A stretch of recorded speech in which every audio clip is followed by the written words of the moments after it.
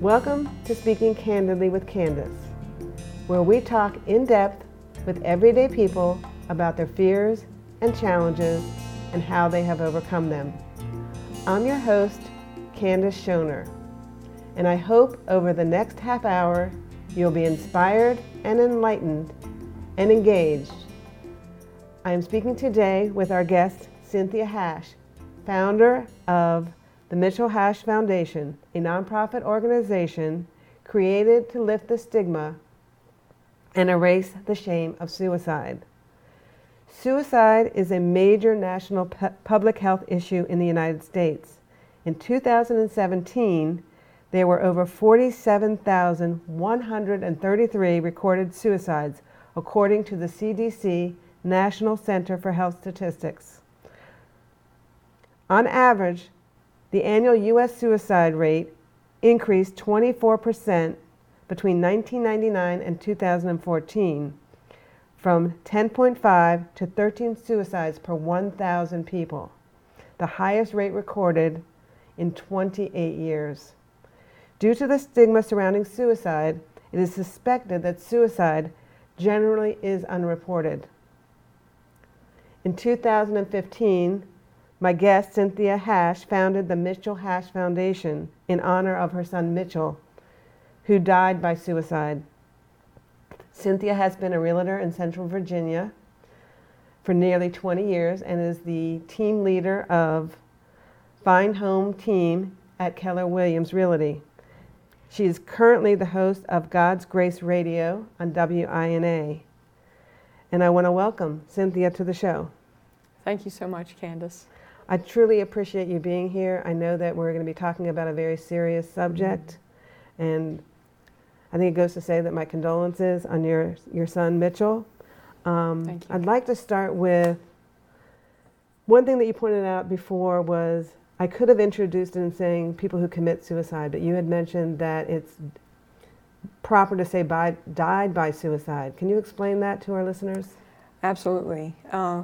After Mitchell died by suicide, I realized that the word committed felt harsh, even though it was a harsh, resounding, shattering experience to have lost to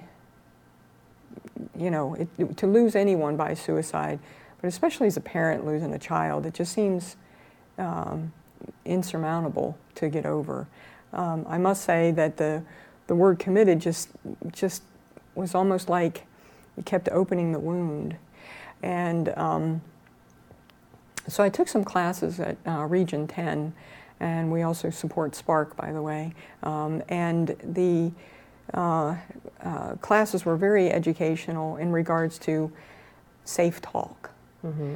And one of those is that, to where instead of saying committed suicide, you say died by suicide. And that's to help the ones who are left behind. Because, one of the reasons, is because a suicide is treated as if it were a crime rather than, something that is a tragedy that, even though a tragedy is a tragedy, somebody dies, it's a tragedy. But when it looks as though it's treated with police and, so forth, and it's like a very, it just almost hurts more because it's like, well, I suppose that, he shouldn't have taken his own life, but at the same time, what caused him to do that? Was there anger built up? Was there depression? Was there, being mentally unwell in some way? He was in the military for 5 years. What could have happened? And so the word committed actually I've tried to take that out of my vocabulary because it's actually been treated like a crime. Well, I think that we need to be more sensitive, mm-hmm. and I know that part of the foundation's purpose is to destigmatize suicide. Can you tell us first, well, not first since we've talked about that, but I'd like to know a little bit about Mitchell. Share with us about your son. Thank you. And that is, I will tell you, one of the things that parents will typically want to do, and that is to keep their child's name or their child's memory alive, and because it's all we have left. Right. And so when we created the foundation, it was not just to honor him, but also the fact that I personally felt as though we needed to do something, because there was just no way I wanted anyone else to have to feel this kind of pain. And you know, I don't know why, but I'm kind of a protective kind of person, you know, if I try to help others and whatnot. And that night, I will tell you, I was in such a dark place that I locked myself in the car after basically taking care of everybody else in a way, locked myself in my car and just started screaming and hollering and yelling and crying, and just, it's one of those guttural kind of cries that really hits you from head to toe.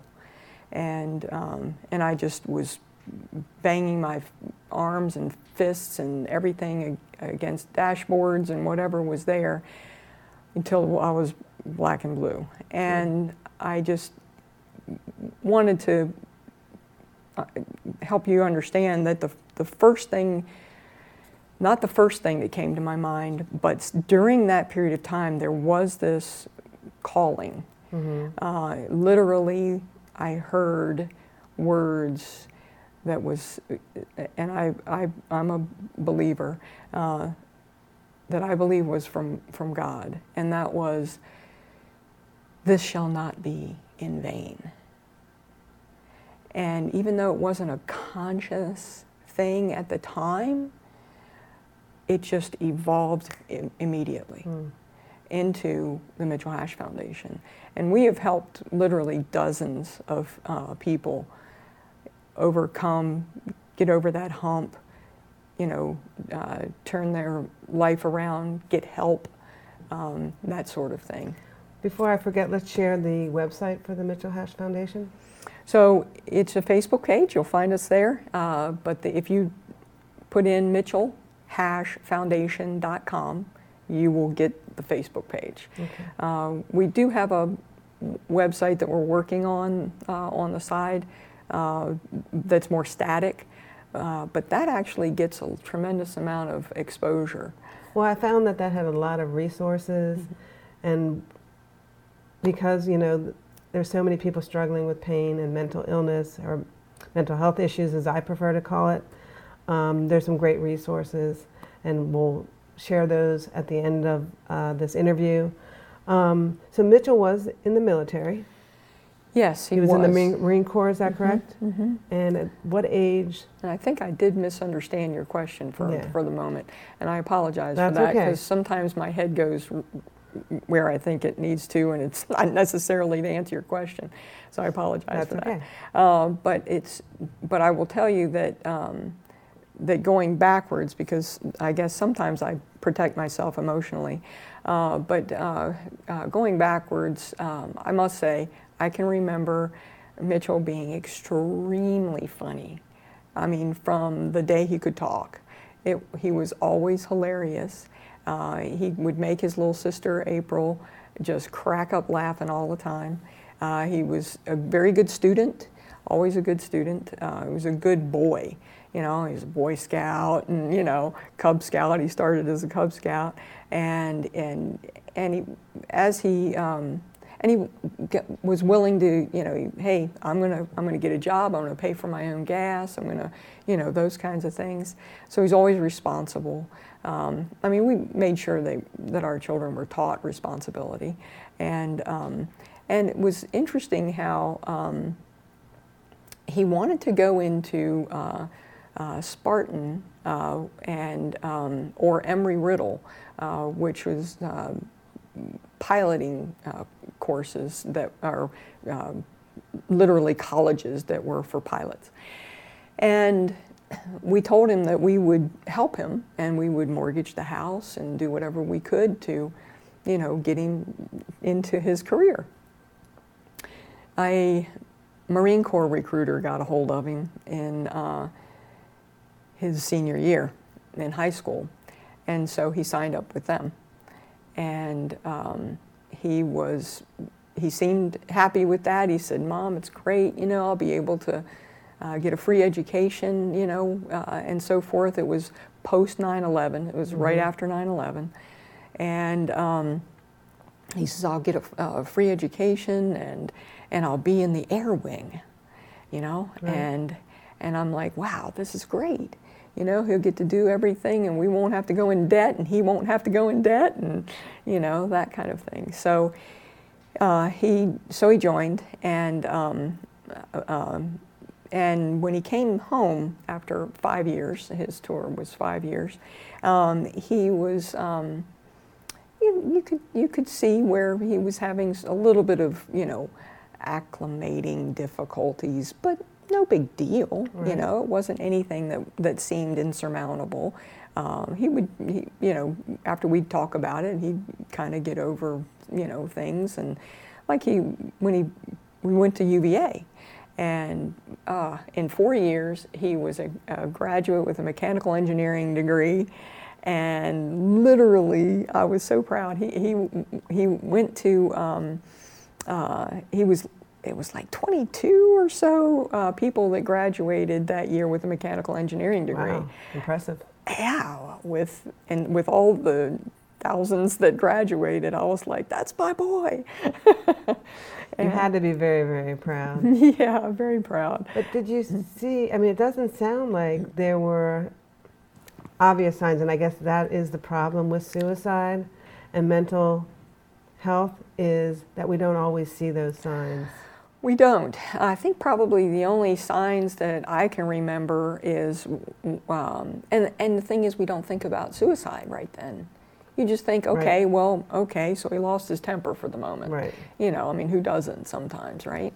And I remember one time where he had his textbook in mechanical engineering, because it's not an easy class, and he came over with his, and he just was so frustrated, and he threw his textbook across the room, and I was like, Mitchell, would you like to talk about this for a little bit?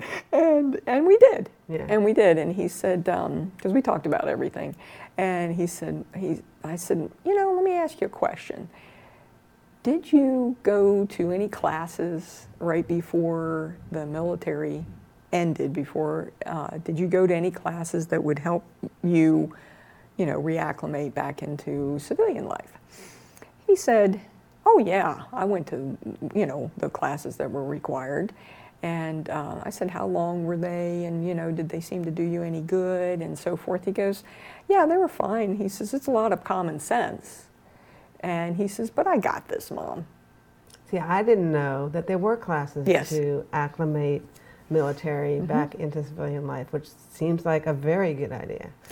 It is a very good idea. It's not only a good idea, it's actually required by the military, but it's a particular type of curriculum that is, provided by the military that doesn't have a, any. It's done in a group setting, and it's a fairly large, group. Right. And I think you've got that Marine Corps macho or military macho kind of feelings as you exit, and you're not going to sit there in a group of 20, 30, 40 people that are going to and say, I think I might be having some mental health issues. They're not going to do that, Which actually leads me to one of the things that the Mitchell Hash Foundation offers is Reboot Combat Recovery. Is that correct? That is correct. Can you share with us a little bit about that? Oh, I'd love to. Reboot is a good program that literally lasts for 12 weeks. And we meet once a week. We we buy the curriculum from the author, who is Dr. Jenny Owens. A brilliant curriculum that is simple, yet very good to, that helps so many people. How that works is that the Mitchell Hash Foundation, we raise money to pay for the curriculum, pay for the t-shirts, pay for the certificates of graduation, pay for the frames, and to, pay for the food that we feed everybody that's there for 2 hours every Tuesday, let's say. We pay for all of those things, and we also get the volunteers. We get the venue where it's going to be held, and the curriculum itself is faith-based. And so it literally drills down to even childhood, because some of these things that go from childhood all the way through your careers and military and so forth can, and your inability to reacclimate. Sometimes what happens is the trauma that affects you. It's a healing process that a lot of times you don't allow yourself, when you're coming out of the military, to actually process. You don't allow yourself to heal because I'm a Marine or whatever. I'm not supposed to have any effects from this trauma. There's no such thing as losing. There's no such thing as, and what happens a lot of times is that people come back from the military and they don't. They're not respected as, here they are sacrificing. They do get a small paycheck, but here they are sacrificing for the citizens who are basically spitting in their face. And that happens. And that is such a shame. We mentioned trauma, and we talk about the person who takes their own life, but there's also trauma on the family and the people that they leave behind, you being one. And I think you mentioned that Mitchell is not your only child. No, April was his sister, who I think has, they were best friends, essentially. They were roommates when she got out of college and when he came back from the military. And so I don't think that she really has been able to, fully. She worries about me. I worry about her. So to have lost her brother, it was very devastating. She had already had a child who was about 1 year old, and then she just, not quite 3 years ago, had twin boys. And so we get, I'm so blessed to have the opportunity to be able to see them frequently.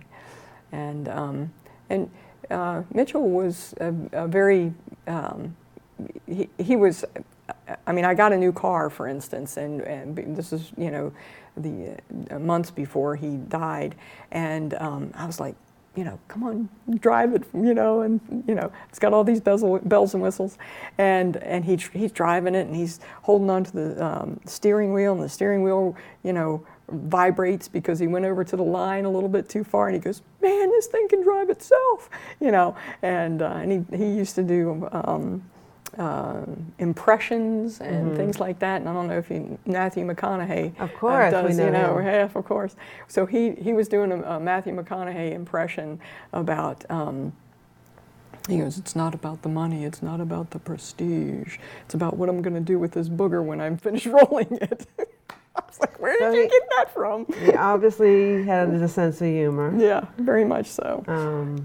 Always kept us laughing. He was always the, as a matter of fact, at his funeral, oh my gosh, at his funeral, it was amazing how many people came from literally all over the country. It was standing room only. They had to open up extra rooms in the funeral parlor, and they literally had to open up the double doors on the way in so that people could stand outside. And well, that speaks volume about his character. Yeah. And did I hear correctly when I first spoke to you that he was also engaged prior to? He was married for 2 years. He was married for 2 years. Yeah, he was married for 2 years. So he has left a widow. Mm-hmm. What advice would you give to someone who either has had someone in their life that has died by suicide, or maybe struggling with some depression and maybe concerned for their safety? Oh, the first thing to do is if you know of someone, for instance, I always, even on my brochures and whatnot, it will say, call 911 if it's an emergency. And I'll tell you, this wristband, for instance, actually was worn by a police officer. And wow. And I gave him a whole bag. and he went to a 911, and there was this gentleman who was actually sitting there with a pistol on the floor between his legs. Oh my gosh. And he was that close. Yes, he was that close. And the police officer said, started to talk to him because he had CIT training, which is really good. CIT training is? It's for, well, Region 10 puts it on. It's for, I can't remember what it stands for, but it's for trauma, I'm guessing. Yeah, So in other words, it's for caring, and I think the previous Commonwealth attorney actually was able to put that through.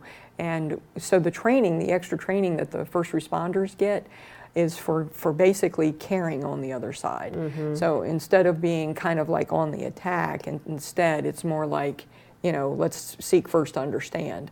And so it's very good training. And so what he was doing is talking to him, but he had his hand like laying on his knee. Mm-hmm. And they were close, but he wasn't being confrontational. And the guy was broken down emotionally and mentally. And he asked the police officer, he said, all of what you're saying, I just want to hear about this. Mm-hmm. And he pointed to the wristband. And that's when that officer told him our story. And he said, man, you don't want to do that to your family. Right. He says, this too shall pass. And it saved that gentleman's life. Wow, good for that officer, and good for the training. Mm-hmm. I think we all need a little bit more training and sensitivity. I mentioned to you prior to the interview that in my family there have been some suicides, and it affects everybody. So let's share some resources that are on your website, or some resources that you would like to share with our listeners so that we can raise the awareness mm-hmm. and give some good resources. So first of all, you'll see Reboot Recovery on there. It is focused on healing from service-related trauma. We also have a card that on the back is some of the resources here, where it's text START to 741-741, and that will begin a conversation with a person on the other end through the AFSP for people who are having suicidal thoughts. You can also go to 1-800-SUICIDE or 1-800-784-2433. Veterans can go to 800-273-8255. And there's an app that is where you can actually have a checking in or call for help. Go to my3app.org, and that will give you a way of being able to check in. Right. There is a Hope line, 800-442-4673. There's a prayer line as well, 800-786-8861. Those are all fantastic resources, mm-hmm. and I appreciate you sharing that. I want to also, we have a little bit more time, and I think from my own personal perspective and family members, I see a lot of people who have had someone in their life die by suicide and feel the guilt. How do you deal with that, and any advice for our listeners today? Well, the guilt, oh my goodness, guilt and all the whys and the what ifs and, you know, woulda, coulda, shoulda, and all these things just really do, they're like a flood. It's like a flood. And I believe that you can take that energy eventually. It won't happen immediately, typically, but it kind of happened fairly immediately for me, but I think that was just because it was a calling. And by God's grace, I will tell you, I spent so much time in the Bible. Thank goodness, I had already started a real estate team, and they were able to pick up the slack for me while I was basically just burying myself in reading the Bible. And it was amazing how I would just sit and cry. I would cry in the shower, I would cry at the sink, I would cry everywhere.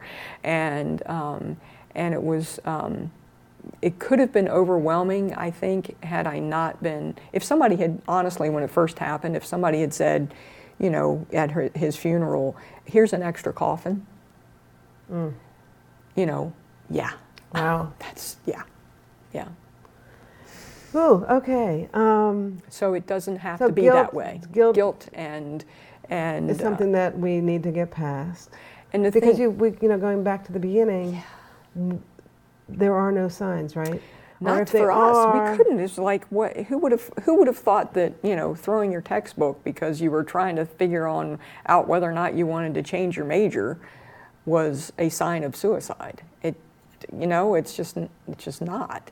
That we would have thought. I mean, you know, here we are trying to make a decision, and it's just like so frustrating, you know. And I get that. But that's not the first thing that comes to your mind. Right. And but that isn't, I think, what typically most people would think of as a sign. I mean, someone that's clinically depressed, he obviously wasn't that person. But if someone is suffering depression, do we automatically think, oh my God, they could commit suicide?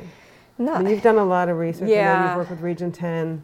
So if you could speak to that a little bit. Not necessarily. I think people that have suicidal thoughts, I will say there are people that have those thoughts that end up not being able to express them. So you do have to ask the questions flat out. Do you have suicidal thoughts? Just ask it. Ask the question, and I hate to cut you off at that excellent advice, but we are out of time for today. I want to thank Cynthia Hash for being my guest and speaking candidly with Candace.